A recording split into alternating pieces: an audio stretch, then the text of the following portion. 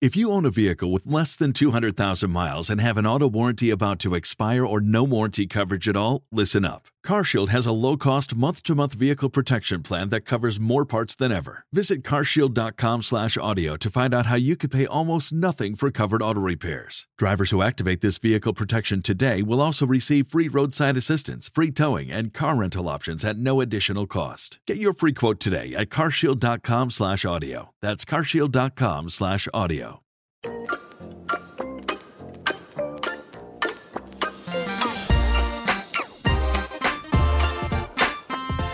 Welcome to Brains, a podcast exploring the inner workings of our brains and how film and television portray them. Hosted by me, film and television editor Sarah Taylor.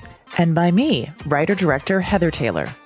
Before we begin, we want to acknowledge the lands from which we recorded this podcast and from where you are listening are part of territories that have long served as a gathering place for diverse Indigenous peoples, and we are thankful, as guests on this land, to be able to live, work, and gather here together. We continue to learn about the history that came before us and encourage you to do the same. On today's episode, we deconstruct emergency medicine and medical misinformation with ER doctor, Dr. Shazma Mithani. Are you wondering how many patients emergency doctors see in a day? Or why it's such a burnout profession?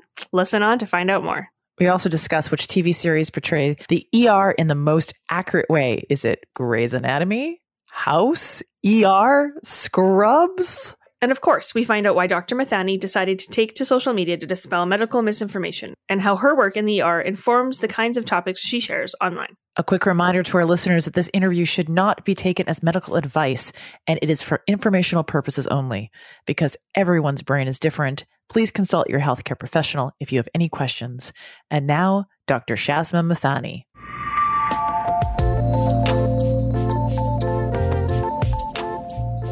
Shazma, thank you so much for joining us on Brains today. I'm very excited to chat with you about medicine, ER, all of the things that we see on TV. But first, before we jump into that stuff, can you just tell us a little bit about yourself? Yeah, I'm so excited to be here today. So thanks to the two of you for having me. So I am an emergency doctor. I work in Edmonton, Alberta, Canada. I did my training, residency training out here, and I work with both adult patients and pediatric patients. So I work in two separate ERs. So that's kind of the bulk of what I do. But over the last few years, I've been venturing into using social media as a tool to educate the public and just make them more involved and aware of their health and hopefully just empower them to have information surrounding health and cut through that noise of misinformation that's out there as a credible voice. Why did you choose to go into emergency medicine? So it was kind of an interesting journey. When I first started medical school, I was like, oh, I'm going to be a pediatrician. And then we get an opportunity. So I went to Western, so in London, Ontario. We get an opportunity at the end of the first week of our first year of medical school, where we get a week called Rural Week, where everyone in the class goes into groups of like between 5 and 7 and gets assigned to going to a small rural community. And like in Southwestern Ontario, there are a ton of rural communities that have hospitals too. And so I got assigned to go to Wyerton, like where Wyerton Willie lives, the groundhog. Oh. I got to go there, and in rural spaces, the family doctors there get to do everything. They run the Emerge, they run their clinics, they often do obstetrics as well. And so they're very much generalists. And I realized then that I just actually really like doing a lot of things. After my second year of med school, I decided to spend some time doing Emerge, again, close by in Windsor, Ontario, where it was just Emerge. And it was then where I realized that I actually liked everything. And then when I went through clerkship, it's a year of just rotating through everything. Every rotation that I went to, I'm like, oh, I like this. I want to be a surgeon. Oh, I like this. I want to be an obstetrician. And family medicine is also very general. But for me, the procedure side of emergency medicine was also really interesting. Like being able to use my hands and do the resuscitations, as well as kind of the broader undifferentiated piece of things was what eventually drew me to ER in particular. It's a really good mix of medicine and procedures. And when you see a patient that's having the worst day of your life, I feel that you can make a huge impact on the individual patient. And so all those things kind of combined together is what ended up pushing me to go for ER in the end. Okay, so there's a plethora of medical shows on television. So many. So we just kind of picked Grey's Anatomy as like the longest running, I think, program currently on air.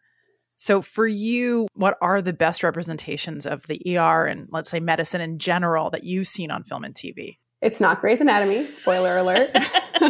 Darn. Figured that, though. I watched a few different shows. I mean, I watched Grey's Anatomy throughout medical school. I've watched House, also not a good representation. As an ER doctor, I had never watched ER before. So I took some time, usually in the evening before I was going to bed, just to watch some of these TV shows. And I have to say that Scrubs is very, very accurate. It's like a very good portrayal of residency and the emotions that you kind of go through as a resident when you're, worried about seeing your first patient, when you're making that transition from medical student into resident, where you really have a big increase in the level of responsibility that you get when you move from medical student to resident, and kind of even throughout that journey as you become a senior resident and then a junior staff. It does a really great job at portraying the emotions and the fear and the anxiety that we feel during those kind of critical times. I was pleasantly surprised at how accurate it was at portraying kind of the human side of medicine. Amazing. So, did you get to watch ER then as well? I did. So I watched a few episodes of ER. I would say that the representation of how things work in the ER is fairly good, but I don't think many ERs are as busy with all of these interesting cases and all of these high acuity cases as they represent in the show. And of course, it is a show, so they have to make sure that things stay interesting from a medical standpoint. But in terms of the way the ER runs and how consults happen and how residents and medical students are learning, it's a pretty good representation of the workflow of an ER. I'm curious about your experience in the ER. Like, what are some things that you encounter that people might not think about, that we are not seeing on TV? I think the big thing, again, because TV really represents that exciting part of medicine, people are often surprised when I tell them that maybe 80% of the people that I see in a given shift are not those like really high acuity cardiac arrests or traumas. That's thankfully relatively rare, that people come in really that sick that need a huge amount of resources from a hospital standpoint, from a personnel standpoint to try to get them better and to save their lives. So thankfully that's relatively rare. For the most part, it's a lot of people who are coming in who can walk on their own, do need attention, do need medical attention, do need, investigations and lab tests and imaging and those sorts of things. Maybe some consultations with some specialists too. But it's that chaos, that level of chaos that TV portrays is really not there all the time, which is good, because even without that, ER is a very high burnout specialty. It's the highest burnout specialty that exists in medicine. There's no way that we would be able to cope with that level of chaos and that level of acuity all the time.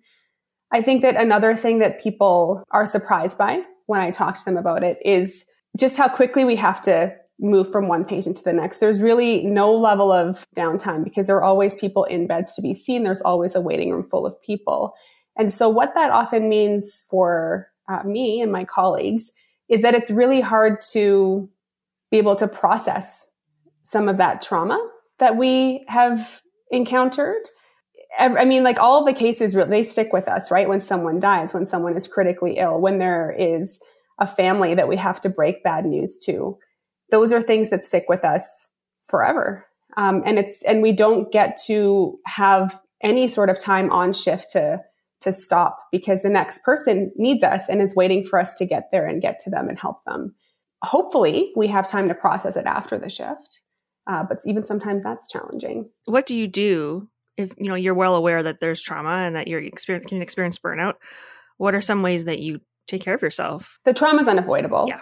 Everyone deals with it differently. I mean, I've gone through a long process of trying to figure out what works well for me. I have an excellent psychologist that I see to work through a lot of that. I have one of my best friends is also an emerg doc. Because there are things that nobody will understand in the way that another emergency physician, not even another doctor, will understand it in the same way as being in the emergency department is. And so having those close colleagues of mine that also work in the emerg to be able to just text them or call them to debrief about, concerns about a case. We all often beat ourselves up about things, right? When there are bad outcomes. And for the most part, those bad outcomes are often unavoidable, but we feel that, right? Because our goal at the end of every patient that we see is to make them better, to fix them, to, improve their outcomes and quality of life. And we can't always do that. Oftentimes we're limited by resources, but even just the inherent nature of what they're coming in with. And so a lot of times I'm talking to my friends and colleagues about this, or they're coming and talking to me about that too. Just because it's nice to just hear it from an external person to say, I would have actually done the same thing. You did nothing wrong. This sucks. This is a terrible case, but you just want to be able to hear what somebody else who really understands that will say back to you, and be able to just debrief with them on that level. And then, beyond being able to have that core group of people to debrief with and my psychologist to debrief with, I just try to, move my body, get out. Exercise is really helpful for me because it's one of the ways that I can really clear my mind. I usually throw on some music where it's not something that's not going to have me ruminating on cases or anything. I started to learn to play the piano as an adult, just a year ago with my daughter. That's so cool. It's super fun. So, because I played an instrument in junior high school, not the piano ever. So I have some level of being able to read music, but because piano was something that's completely new to me, it is one of the only things that exists that I can do where I cannot think about anything else. So it's even when I meditate, thoughts come in, right? This is one thing where I cannot think about anything else because I'm so hyper focused on reading the music and playing the keys. So that's actually been a pleasant discovery of being able to use that to block things out of my mind and to not have to think about things. So that's been pretty fun. And then I do like to write every once in a while. And typically what I do with that is if there's a topic that I'm passionate about or have concerns about, I'll write. I'll typically with the goal of writing it as an opinion piece. And then if it gets picked up, great. If not, then at least I was able to kind of get into a flow and get things out.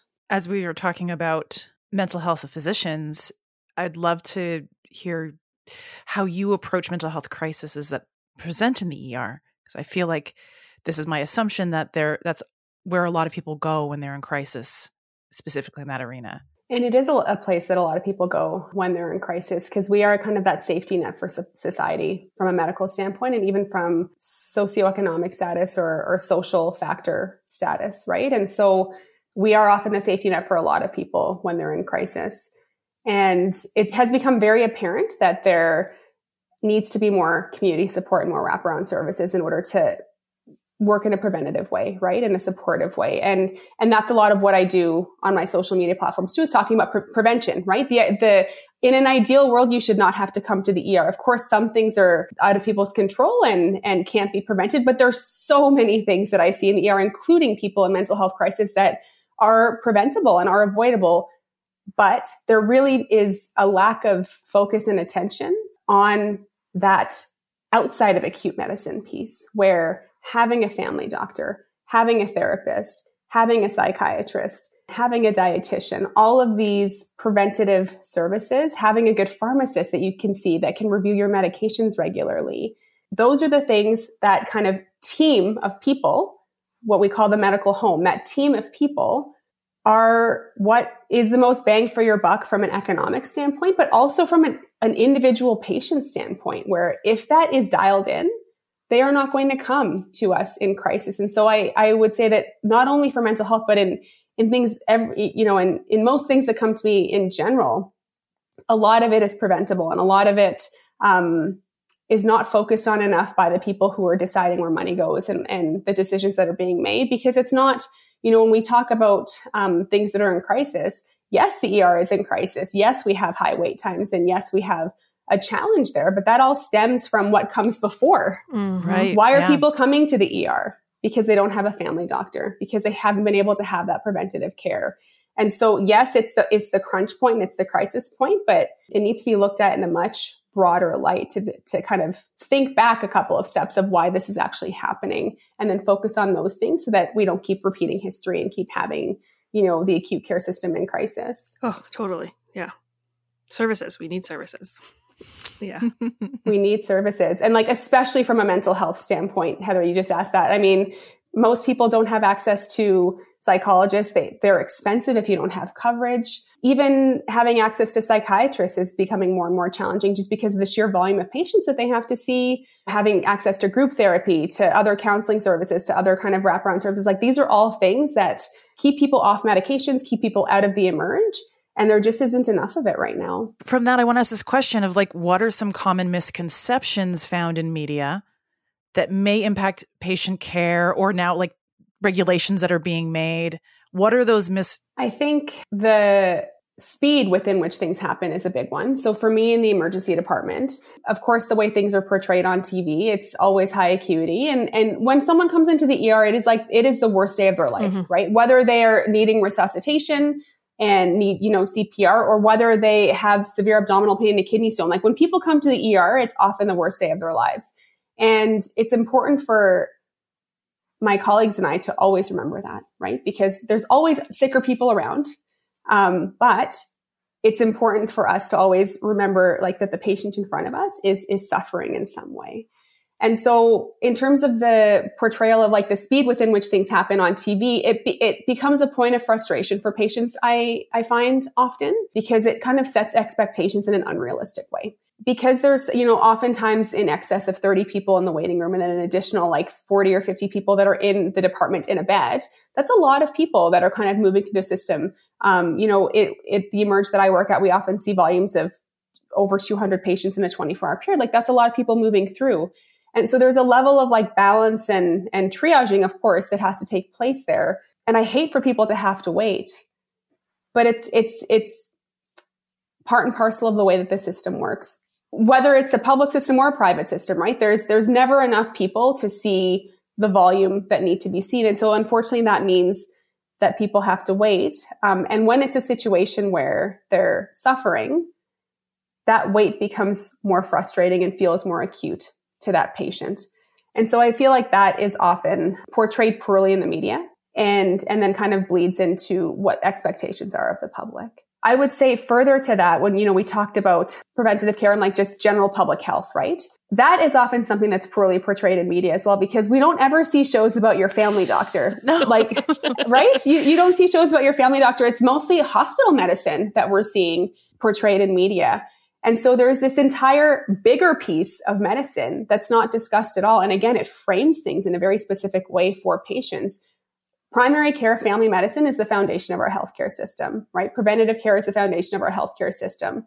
And because a lot of shows and movies really focus on hospital medicine, we miss that entire other piece of what in my opinion is truly important in the overall health of individuals. Yeah, in the States, they're currently looking at changing kind of a rule back to what it was before the pandemic, where doctor or psychiatrists that can't do telehealth to prescribe certain medications, but it's actually going to impact a huge amount of people who don't have access to psychiatry or other places. Like my psychiatry is covered, but suddenly I'm having a discussion with my psychiatrist because I take a scheduled medication for my ADHD.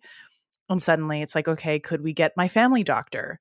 Thankfully, I have one to prescribe, right? But then you're starting to put the burden on family doctors to take the place of a psychiatrist or work in tangent with the psychiatrist, because the psychiatrist will no longer be able to do part of their job because of regulations that really aren't looking at the impact that telehealth has had in improving people's lives. Absolutely.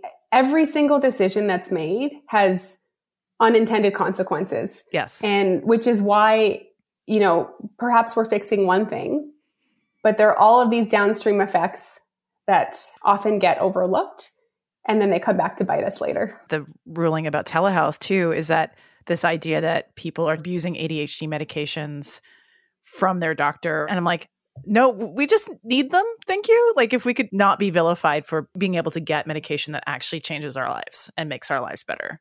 Totally. And like the baseline assumption should always be that someone needs something, right? Not that there's any level of, sneaky or shady behavior going on. The baseline assumption should always be that someone needs something, and then you can address it, like assess it and address it after that. Oh yeah. Like I got given a really low dose of something. And then when I came back and my psychiatrist like, how was it? And I explained and she's like, oh great. So you really do have ADHD. They're wanting to like triple check, and if this medication works and therefore you have it, shouldn't necessarily be the basis of like part of your, like the basis of diagnosis. But again, that worry always, oh, you're coming to abuse something. Mm-hmm. And a lot of times I think just like from the medical perspective, that sentiment and approach is often because we've been burned before. Yeah, that's what I was thinking. Yeah. In medicine in general, like for me and Emerge, like we always talk about like the pendulum swings from like over investigating to under investigating. And it really is based on what the most recent events are, right? If you've had a bad outcome, whether it was preventable or not, if you've had a bad outcome, you don't want to miss something like that again. And so for the next little while after that, you're thinking, okay, like I need to order all these tests on somebody because I need to make sure that they don't have something bad. And then of course that kind of like normalizes a bit over time as you know, get the feedback of, you know, these patients, you're doing a good job. These patients are okay. And then again, like it's inevitable. There's always going to be bad outcomes. So something else happens and it kind of shifts you again that way. And so it's kind of this trying to find this equilibrium of what the right balance is. And oftentimes the way in which health professionals behave is because of past experience. Yeah.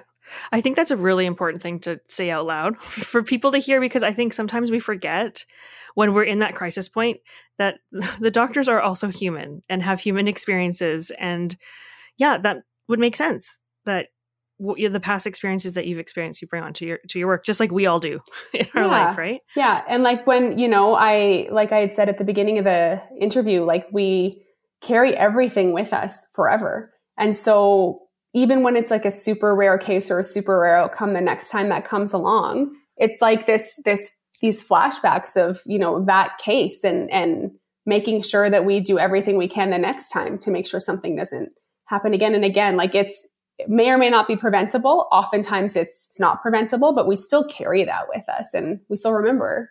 I'm a big fan of your social media. Every time I see a new post come up, I'm like, oh, I'm going to read about this today. I want to know, why did you start, you know, busting medical myths? This is what I'm going to say on social media. And I like that. And how that's going to be your new theme song. And how do you decide what you're going to cover? So it was this very interesting evolution over the course of the pandemic. So I was not really super active on social media before 2020. I had a Twitter account that I think I had like 4 or 5 tweets out ever. And I had an Instagram account that was just like following my friends, right? I didn't have a TikTok account. And so the pandemic happened and I initially went to social media to get information for me, to learn what was happening in the rest of the world, because it was a very scary time for frontline healthcare workers. All we could see on the news was like what was happening out of New York and Italy and just how scary it was that like healthcare workers were dying. I was scared for my family. And so it was a way for me to get information, right? To be able to see what evidence was coming out, kind of following certain hashtags and getting a good understanding of what was out there. And then slowly over the course of the pandemic, we had this kind of parallel infodemic that started. And so it turned in from me consuming information to then being a voice to try to cut through that medical misinformation. Because COVID is what was happening, I kind of decided to use my platform to get accurate information out there, you know, about vaccines, about masking, staying home when you're sick, like all of these basic things that are really important public health measures, to be that like kind of this credible voice, right? I am a Royal College trained physician in emergency medicine, right? So I am an expert in this. I wanted to get my voice out there. And then that kind of led to, of course, like traditional media interviews, not less traditional media interviews, podcasts, those sorts of things. And so that kind of happened over a course of like 2.5 to 3 years. And my following built up quite significantly on Twitter in particular. And so as the rest of the world kind of didn't want to hear about the pandemic anymore, it wasn't over. But people were wanting to move on, which is very understandable. One of the things that became really apparent again during the pandemic was that a lot of people were consuming their health information through social media, not necessarily from their doctor or their pharmacist or their other healthcare providers. It was from scrolling Instagram, TikTok, and Twitter. Less so Twitter, but like Instagram and TikTok. And so I used that as a pivot to get different types of health information out there. And oftentimes it was circumstances where the way that I got ideas was, well, what's coming into the ER that maybe doesn't necessarily need to come into the ER, right? And a lot of that initially started in pediatrics, because I do both, where it was concerned parents, right? These pandemic babies where a child has never had a fever before, so it's understandably scary for a parent.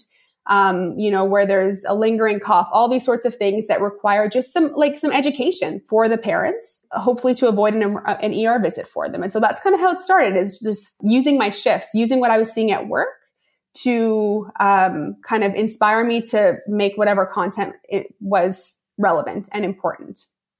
So that's kind of how it started, and it took off, right? Like I have kind of transitioned from making videos to now like making some infographics, and it's always driven by what I'm seeing, what's happening in the environment. So like in the summertime, I was making stuff about sunburns, right? Sun exposure, air quality, like the types of things that are relevant. As the spring's coming up, I've put up some content about like seasonal allergies, right? So like it's the things that I anticipate are going to happen based on the time of year and what I'm seeing in the ER. And again, the idea is that to be that credible source of information, to empower people to take some ownership of their health, but also to have that information so that they can make informed decisions on what's important, where they should go, whether they should go to their family doctor, whether they should go to the ER. One of my favorite ones, like recently, was one of your children had a bleeding nose. And then you told the funny story about like, oh, somebody gave me misinformation in the airport. But then you did a whole little series on, well, this is what you should do for a bleeding nose. And I was like, this is brilliant. This is totally exactly what we need.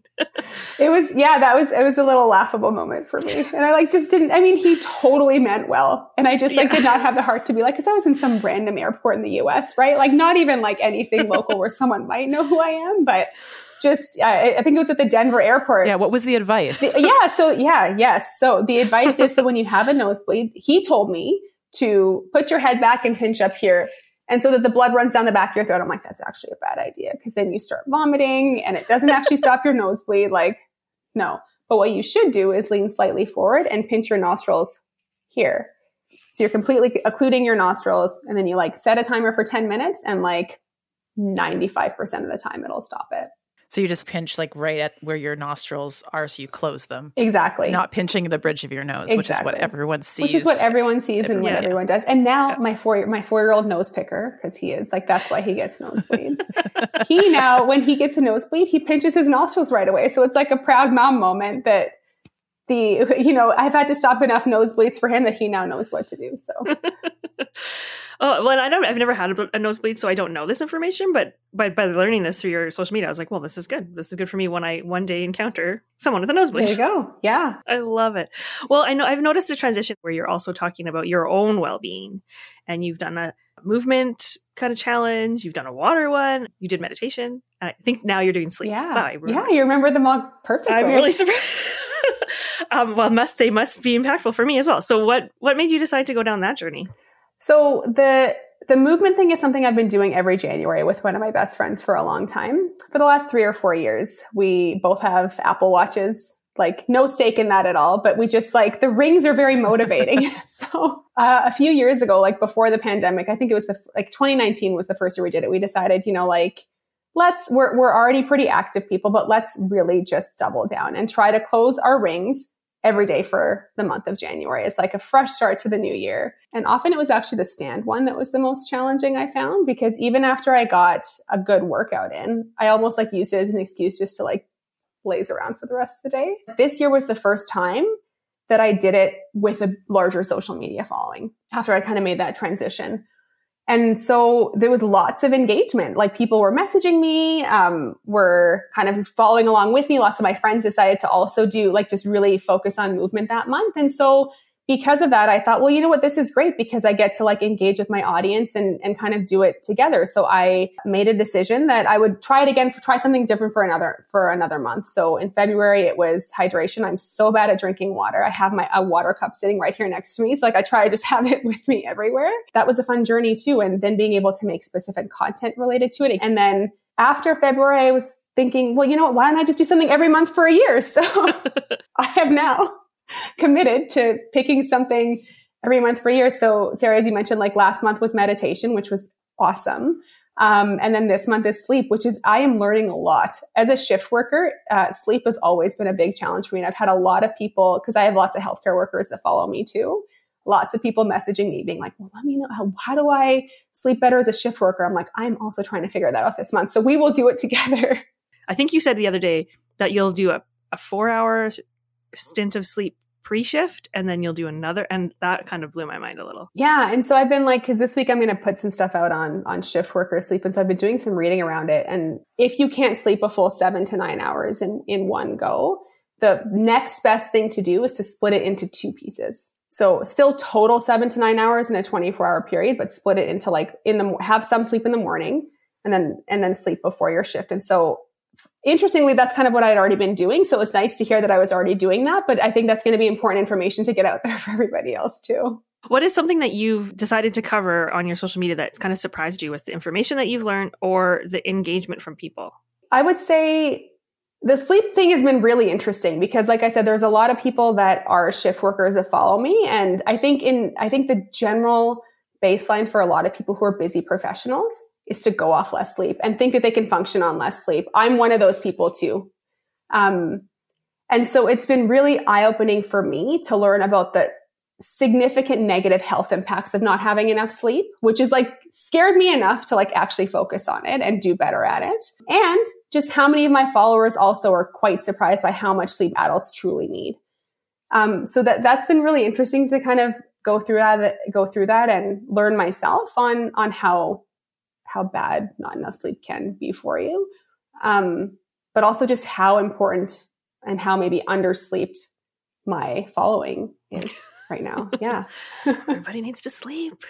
Yeah. How has, being on social media also, influenced you in terms of either like what you're doing for yourself, how you're thinking about patients, how you are looking at what your research are talking about? How is that impacting you? I would say that it's really had a positive change in perspective just on even like the patients that I'm seeing at work. Because every once in a while, someone will message me being like, oh, you saw my kid in Emerge. And it's so heartwarming because I don't often, like as an Emerge doc, we don't get that feedback, right? We don't ever want to see anybody again in Emerge. It's like very different, like in terms, from a clinic-based specialty where there's like longitudinal care and follow-up. Emerge is not often where you're seeing people frequently, which is good. We don't want to see people frequently, but it means that there's like not really, unless we're kind of calling people back to check on them, which we do every once in a while, we don't get that feedback. And so it's been kind of nice that every once in a while, someone who was already following me or has found me will say, hey, like you saw my kid last month and thank you so much for your help. And so it's been really nice to get that feedback, and those kind words. Because then it like really just makes it feel worth it again for me. There was a time during the worst part of the pandemic where, especially on the front line in Emerge, we were just done.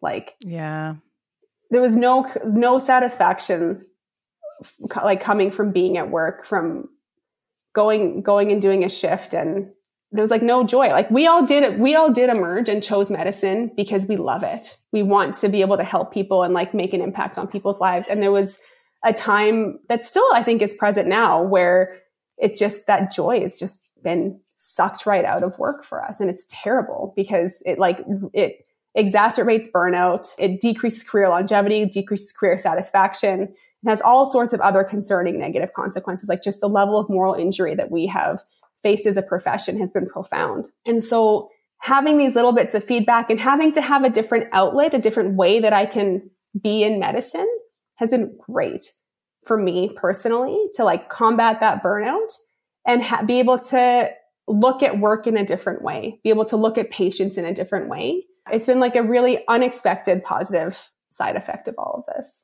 I love that. Yeah, there's that accessibility that someone can reach out to you and say thank you. Because I know I've had some great ER doctors in the past, but I don't know. I can't find them. I don't know where they are. You don't bring by a fruit basket later. Yeah. So that makes my heart feel warm for you. I just want to bring it back to film and television. What would you like to see represented more on film and television and media? I'd really like to see the human side of medicine represented more. Sarah, you mentioned that like people forget that physicians are humans too, that we all make mistakes.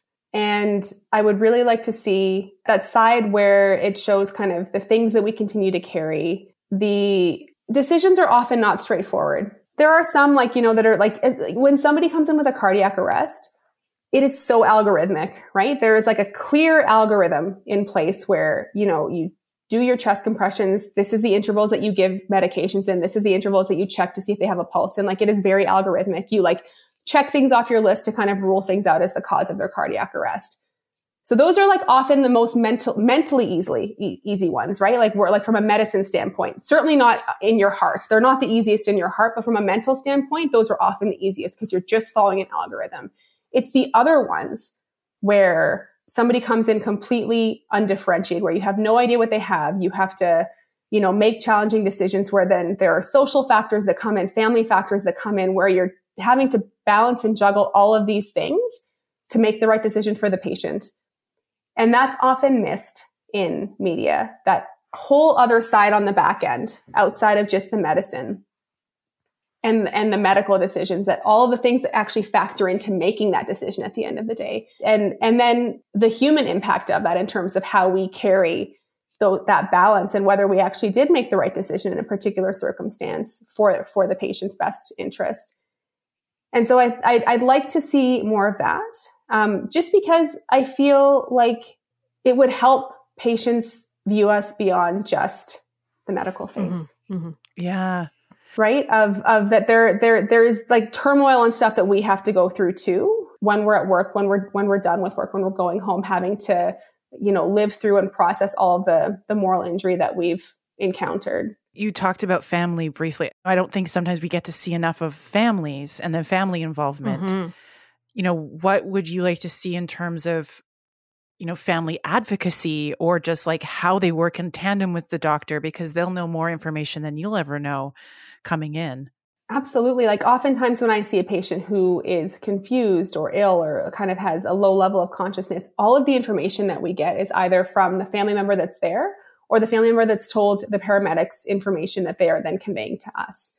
And so there's so much, and even then in having discussions, when somebody is really sick, having to have those really challenging and heartbreaking conversations with family members, including often like young children that are involved in the conversation. We don't often see that in media. And that's a regular part of our day when we have patients who are sick and where they then maybe need to they might be awake and talking, and there's like a decision point that comes along and they want to be able to talk to their family member to make an informed decision and to be able to have that discussion with them. Or I'm waiting for a family member to come in so that we can have that conversation together about what the best thing is for their family member, for the patient. When we watch these shows, like a specialist always are in the ER, specialists from all over the hospital, like how often are they actually in the ER?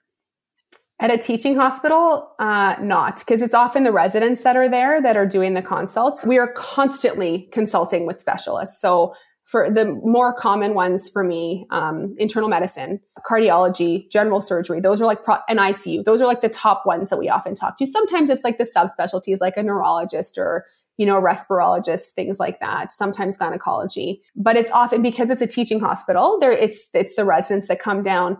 That doesn't mean that I can't just call up the attending on the phone. It's very easy to do that. And we often have that level of collegiality where I can just, hey, can I just run something by you instead of having a full formal consult? But typically it's lots of different residents from different specialty services that are down there, seeing the patients that they've been consulted on, admitting them, doing extra tests on them, figuring out follow-up, those sorts of things. So they see you first as the ER doc, and then you're like, hey, resident upstairs, and then they'll come and do extra testing. And so, but you're like the first doctor they would see.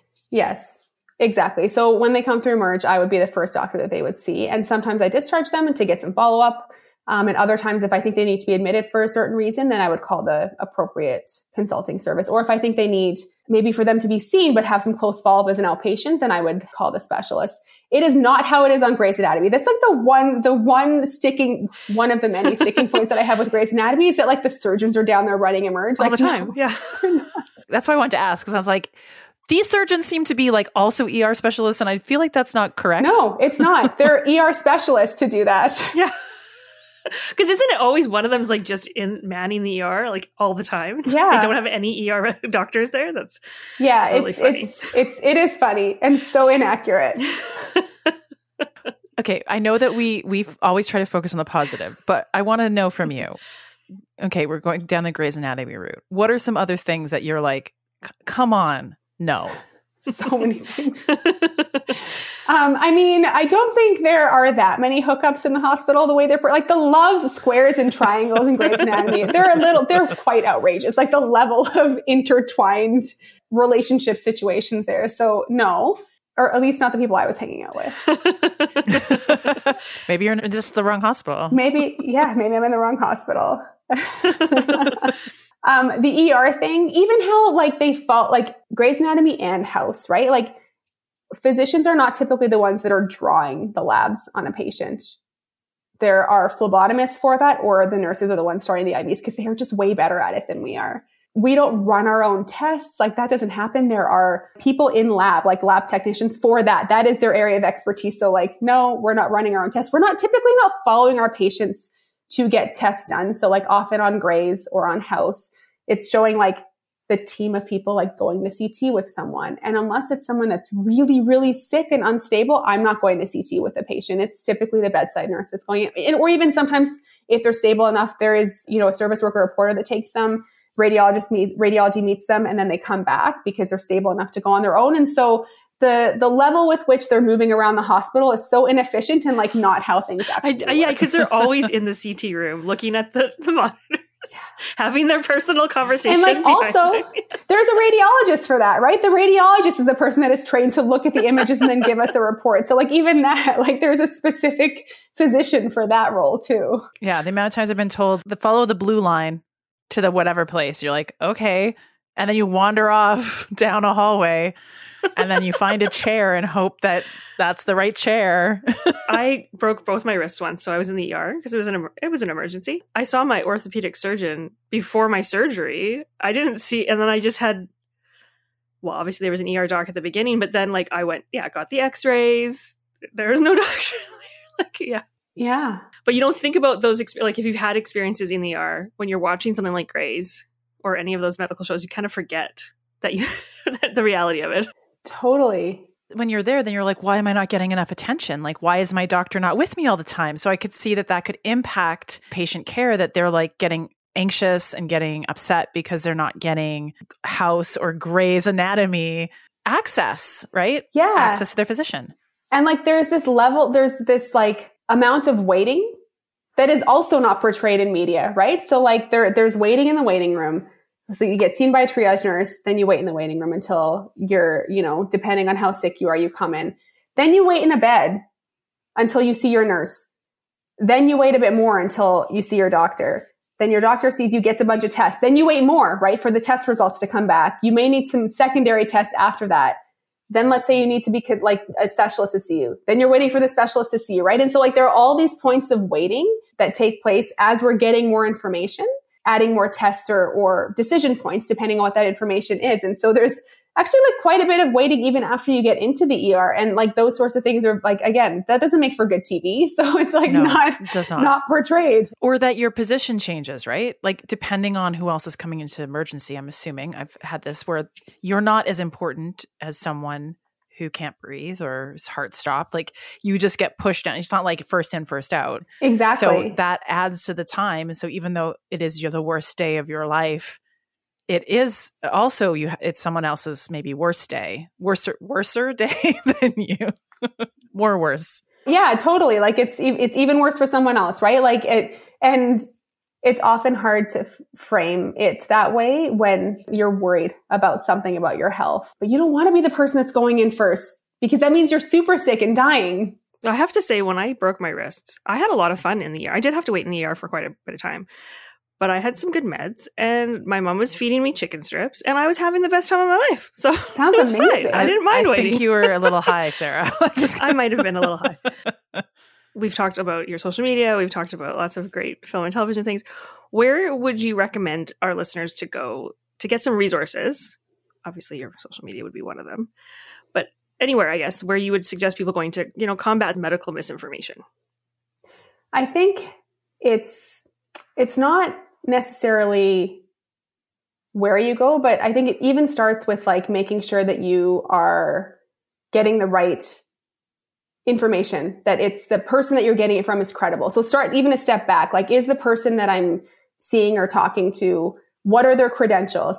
Are they like are they a physician, a certified pharmacist, a nurse? Like, who am I getting this information from? I think even taking it that step back first is being critical of who you're getting the information from, whether it's on social media or outside of social media in person. And then the next step would be making sure that you're then following people who are credible. So like Science Up First, love them. They are awesome, right? They do such a good job of like distilling down information with evidence. People like Timothy Caulfield or Jen Gunter, like two excellent people who are really good at cutting through misinformation. Come follow me, of course. And then beyond that, looking at like websites that might be helpful. So looking at like the Health Canada website, the CDC website, the WHO website, very credible sources of information. Science Up First has a website as well. So really credible sources of information. And then looking at the professionals that you surround yourself with, right? See your family doctor, see your pharmacist, see your physiotherapist. Like these are people who are certified, college regulated people. Like they have colleges that regulate them, which is also a really important thing to consider. Because there's a level of accountability there then, right? Seeing your family doctor, going to your pharmacist, those are people who are experts in this. And where can people find you online? Yeah, so my handle is Dr. Shaz Mamathani for everywhere that I am. So on TikTok, Twitter, Instagram, Facebook. So I'm on all those platforms, YouTube as well as Dr. Shaz Mamathani. So that's where you can find me. Is there anything else that you would want our listeners to know about medical misinformation working in the ER? I just think, again, like being critical of the information that you're seeing. And if something sounds too good to be true, it probably is. I think that that's what I want to leave people with, that like look at the evidence, ask important and hard questions. And if something sounds like a silver bullet, there are very few things in the world that are. And if it's costing you money, also think hard about it, whether it is actually something that has good evidence behind it, because it probably doesn't. And if someone stands to make money off of it, it's probably something where they're trying to manipulate you or trying to, feed on your vulnerabilities to try to get you to buy into something. Oh, great tip. Well, thank you so much for spending time with us. Thank you. It was wonderful. And I look forward to continue to follow you and learn more every day. So thank you for spreading that information. Thank you so much for having me today. It's been fun.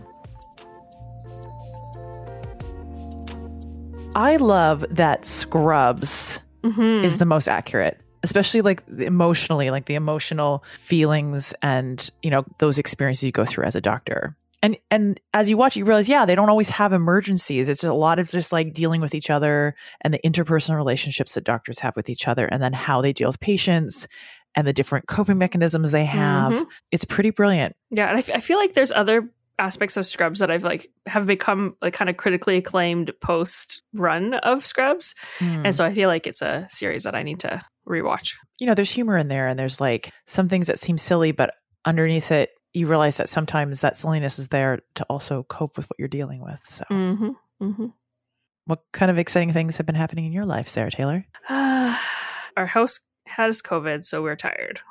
So I am low energy today. But you're here. It is post-pandemic, or it is post-pandemic? What is it? No, I don't even know. We're in something an endemic. That we have. It's endemic. It's the times of living with this, and like it just sucks. So I've been trying to push through, do my things, take breaks, rest. And so my mother's, this is being recorded post Mother's Day. So my Mother's Day weekend was just at home, which is fine. Chilled. I watched Grey's Anatomy, actually. So that was fun. Fitting a thing to record today, and just relaxed. I did watch the latest rendition of the Bridgerton series called Queen Charlotte. I feel like we're going to have a discussion about how they handle mental health in their show, but we'll save that for a day when I have more brain capacity. All right. And maybe then I'll have to watch it first. I have not watched it yet. I got really hooked on The Diplomat with Kerry Russell, which they've already said there'll be a season 2, and I'm very excited. It was only 10 episodes. But then because I was like so excited seeing a woman in political power, that I went and rewatched all 5 seasons of Madam Secretary in a row. Just all 5 seasons? Yeah, I'm almost done. How many episodes per season? Sometimes 22. Oh my word. I missed some of them because it sometimes played while I was sleeping. So anything else fun for you right now other than I know you were participating in something yesterday, if you want to talk about that. Yes. So the writer's strike is ongoing. We are hitting now week 3 when this podcast comes out. It will be week 4, hopefully, or maybe there's some negotiation. But as of right now, there has been no meetings or conversations between the two bodies. There hasn't even been any meetings yet? No. Wow. AMTPT and the WGA have not come back together to talk. The studios are very far apart from what the WGA is asking for. It is actually doesn't seem to be really a lot when you break it down to how much each person needs to actually give to the collective. It's like less than like 0.25%. Like it's ridiculous how they are obviously showing the worth that they believe writers are. The upfronts are happening right now. So I was part of the protest with the NBC upfronts. And it was really bizarre to me because upfronts, for those of you who don't know, what they do is television networks will go and do these big events in New York, and it's for advertisers. So it shows the advertisers, this is all the things that we're going to be having on air this next season, and therefore please give us your money. And so that's what's happening right now. And so it was really strange to be protesting outside of Radio City Music Hall with the NBC upfronts were, and yelling out, hey, hey, ho, ho, corporate greed has got to go. And I worked in advertising for a number of years, and it was like this weird convergence of all your worlds past, are converging. The past that I really was glad to leave. I loved the people I worked with. It just wasn't for me, to this world. And then and like this whole weird like cycle. Anyways, so I was really excited to go down. I feel like going from 5,000 steps a day to 25,000 steps a day was a lot in one day. I may be hurting a little bit, but all for a good cause. So a lot of people came down to support. A lot of people from Colbert, like the lead writer, and a bunch of other staff members, writers from Seth Meyers, writers from The Daily Show, as well as on-air talent. It was wonderful to see them down supporting. I think I heard Neil Gaiman was there. And then Maxwell Frost was there, who's a U.S. representative from Florida. He's really big on, this type of union action and many other things. I think he's brilliant. He's one of the youngest representatives, I believe. I love seeing the experience of being in government from his perspective, especially as someone who is really the next generation. So we're finally seeing kind of Gen Z joining politics in this way. So it's really interesting. But anyways, I'm really hopeful that the WGA will make some good changes by, having this strike action. I think it is impacting a lot of people. We're holding strong, and we're being very vocal about what was asked and what isn't even being discussed. Like there's parts that they're just like, we're not even going to talk about this with you. Like that's not how negotiations work. And they're all reasonable things. And so hopefully this will help create a better working conditions for writers who are creating the things that we love to watch, and that, fill our lives with joy. Well, please help people, not have to forego rent when they are working on a television show. Let's support our union friends, everybody. And hopefully it gets resolved sooner rather than later, and we can get back to creating amazing content with a good representation of people with disability and lived experience with mental health illnesses and whatnot. Let's do better, everybody. That was a good call for unions. Thank you. Anyway, I say thank you for listening to today's episode of Brains. Brains is hosted and produced by Heather and Sarah Taylor and mixed and mastered by Tony Bao. Our theme song is by our little brother, Depesh, and our graphics were created by Perpetual Motion. Brains. If you like what you hear, please rate and review us and tell your friends to tune in. You can reach us on Instagram or Twitter at Brains Podcast, spelled BRAAINS Podcast. You can also go to our website, brainspodcast.com, where you can contact us, subscribe, and find out a little more about who we are and what we do. Until next time, I'm your host, Heather. And I'm your host, Sarah. Bye. Bye.